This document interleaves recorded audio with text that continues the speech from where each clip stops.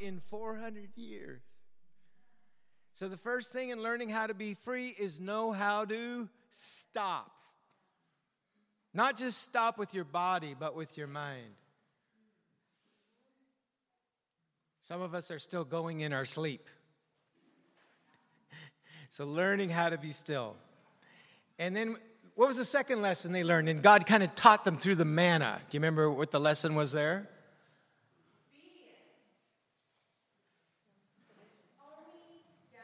Obedience how? Be specific. Yeah, so it was Sabbath practice, basically. Even though it was food provision, it was Sabbath practice. Because one of the reasons we don't Sabbath is because of what?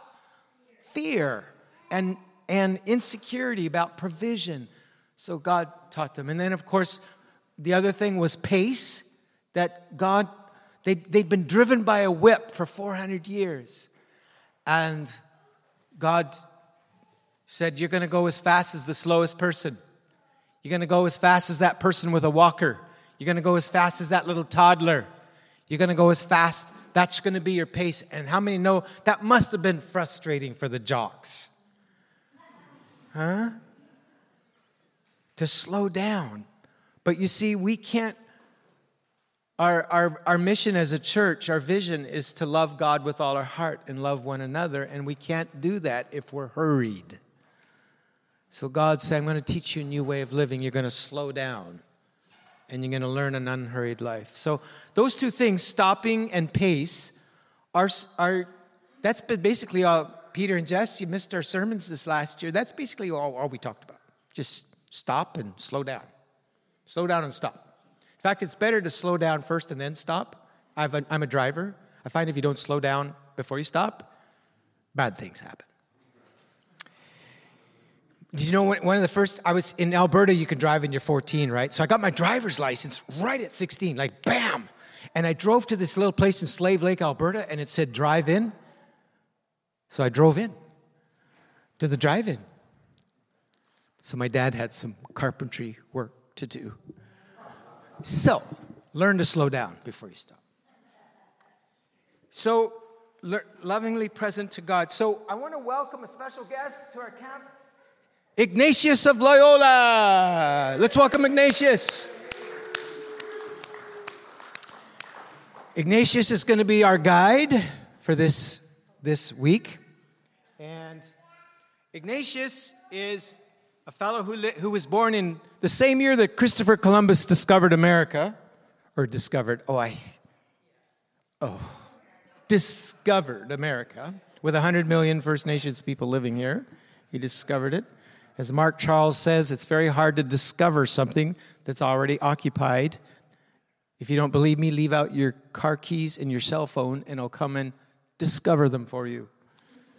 So, 1492 was when Ignatius was born, and he was one of 13 children in the Basque area of Spain. Now, I'm reviewing this a little bit, but it's important as we go into our exercise. We're going to go into an exercise together here. He was born Indigo Lopez de Loyola, Ignatius of Loyola, because the place he was born in is called Loyola. He was one of 13 children, but shortly after he was born, his mother died. And he became a womanizer, a playboy, a popular socialite, a great fighter. He loved sword fighting. So, he'd have been the video game champion of all these violent games in our time, but he had the real deal. And they actually would fight to the death. And he took pride in actually fighting till he could kill somebody. And he framed his life around military stories, around the story of Camelot and Alcide. He had this lust as a young man, and often I find with young guys whose mom dies early in their life, or they don't have a mother, there is that incredible passion and inordinate lust. Often an addiction to porn comes out of that. He would have been a porn addict in our time. He was addicted to the porn of his time. And he was a fighter, and he went to war for Spain, and they were fighting France, and a cannonball struck his leg and smashed one of his legs just to smithereens. So he went into this emergency surgery to repair his leg. And he went through many operations without anesthetic, if you can imagine, back in those times. No anesthetic. And in recovery, he was in this Catholic medical center, and they didn't have all the books he liked. You know, the ones about violence and sex. He was a little upset about it. So he resorted to his imagination. He had this incredible imagination, and he would imagine sword fighting. And there was this woman he was in love with, and he imagined courting her and winning her. But it was a religious hospital, as I mentioned, and so there was no novels about that kind of stuff. All there was the Bible and religious books. So reluctantly, he began to read some of this stuff, and that fertile imagination that he had began to translate into some of the biblical stories. And he began to dream and imagine being one of the heroes of faith and a disciple and a follower of Jesus. And then he would go back to the other kinds of imaginations, kind of back and forth during his recovery. And then he began to notice something. He noticed this sense of when he was in his old way of imagining and the old life, he would notice the sense of desolation, he called it. A sense of being drawn away from being satisfied in life on this one set of fantasies. But when he would imagine being a disciple of Jesus and being a hero of faith, he felt this growing sense of joy and peace. So this was his first experience of discernment, where he began to discern in himself good spirits and bad spirits within his own motives and desires. And so out of that, he became a follower of Jesus, and he formed the Society of Jesus, known today as the Jesuits. And one of the greatest contributions they give to the church is this gift of discernment that I want us to embark on this weekend together. And it's called the Examen, but we're going to do the Examen. Some of you have been through the Examen before. You know it, and you're familiar. But what I'd like to do is provide the Examen, make it a framework for our weekend. We'll draw from his wisdom and guidance. So the Examen, which came out of this experience of discernment for Ignatius, in general, the Examen is a daily method of reviewing your day, like doing it every 24 hours. A lot of people do it at night. I tend to do it in the morning. But it's just basically going back through your day with Jesus and looking at your day again. It's actually an attitude more than a method, a time set aside for thankful reflection over the last 24 hours on where God is in your everyday life. It has 5 steps, which most people take more or less in order, and it usually takes about 15 to 20 minutes per day. Now, what I'd like to do is do a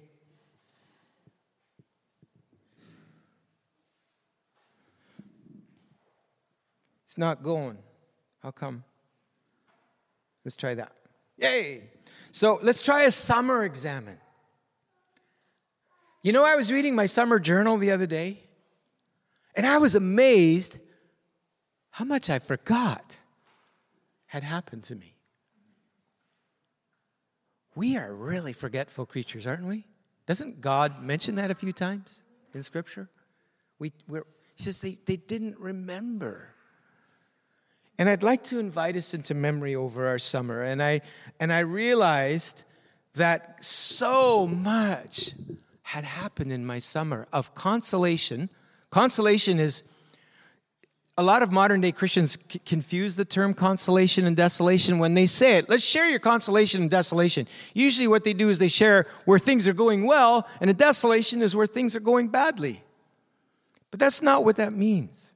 Consolation is where you feel drawn to God, where you felt close to God, drawn to God, and desolation is where you felt taken away from God, drawn away from God.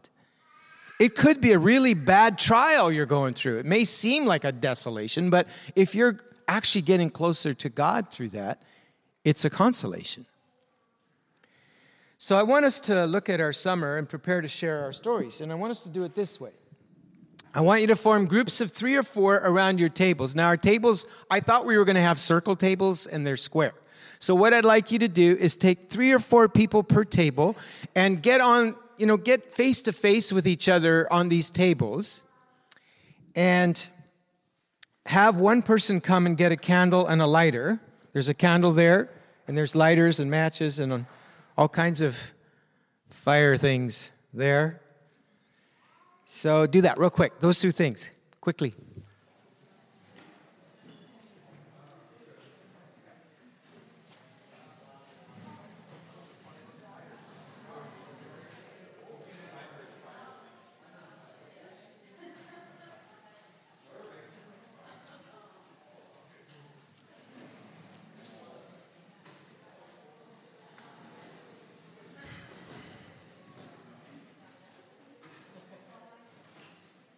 Yeah, watch for the cords. Sorry, guys, lots of cords sitting around.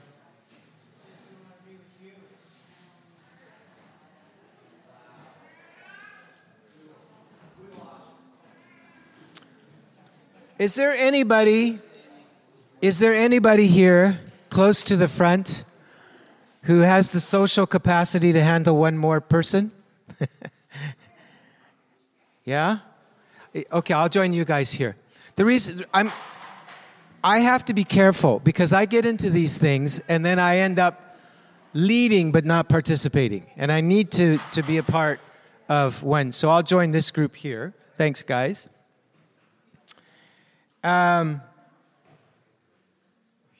So, next step, we're going to practice the examine. So the first thing we're going to do is we're going to ask God for light. We want to look at our summer through God's eyes. The psalmist said, Lord, in your light, we will see light.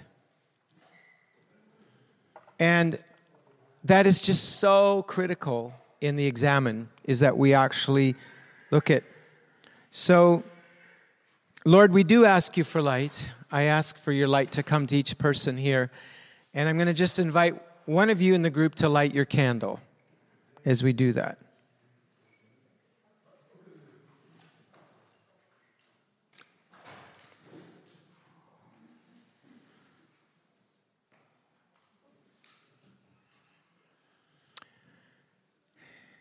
Just look at the candle. Just observe it. Watch it. Watch it burn.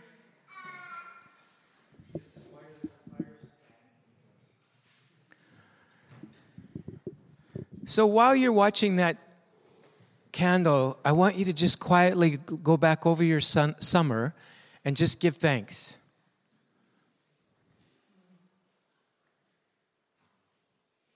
The summer I have just lived is a gift from God. Be grateful for that.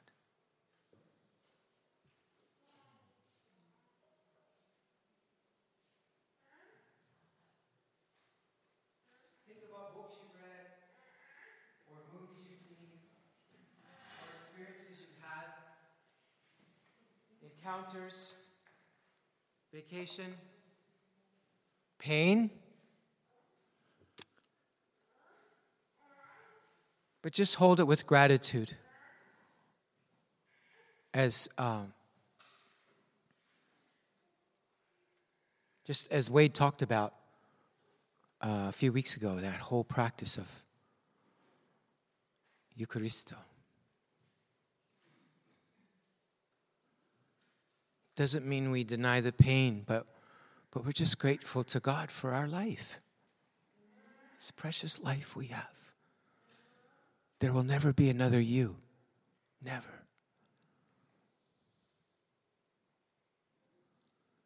Which means you're infinitely precious to God.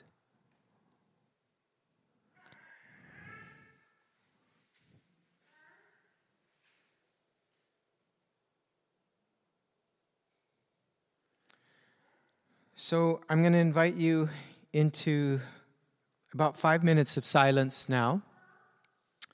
And on the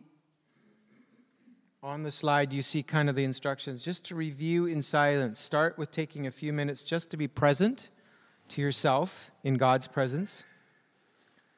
Then do a grateful looking back over your summer, like putting a DVD of the summer with Jesus sitting next to you. Or Netflix, if you're into Netflix. It's a Netflix of your summer with Jesus watching with you. Where did I feel drawn closer to God? Where did I feel drawn away from God? And note in the silence, we're going to go for 5 minutes, which I know seems like an eternity for some of you and short for others. So we'll try to find a balance where we all stay sane. But silence is so important. It's an act of vulnerability with each other.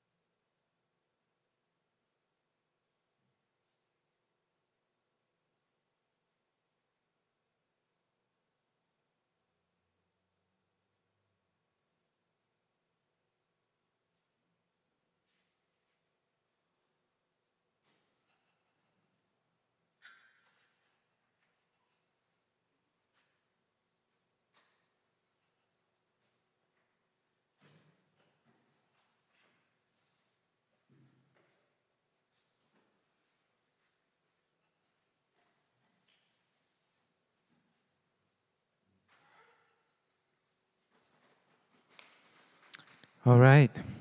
Thank you. Sorry, I thought I set my timer, but I didn't. So I think we went longer just to work some of you over.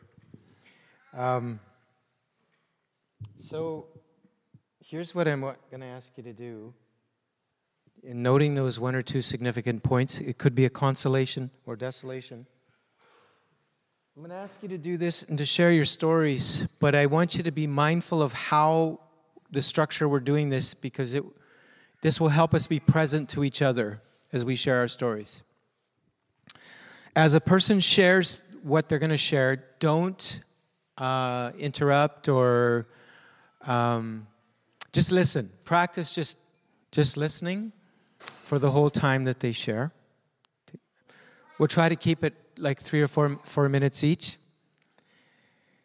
And as you share your grateful review of your summer, so practice listening in attentive silence without trying to fix, suggest, or even pray at this point. Now, what I mean by that is sometimes when people share, we say, well, let's pray about that, and it actually dismisses what they've shared rather than being meaningfully present with them, which is actually a deeper form of prayer. It's not like it isn't prayer, but we're going to a deeper level of prayer, of just being with people.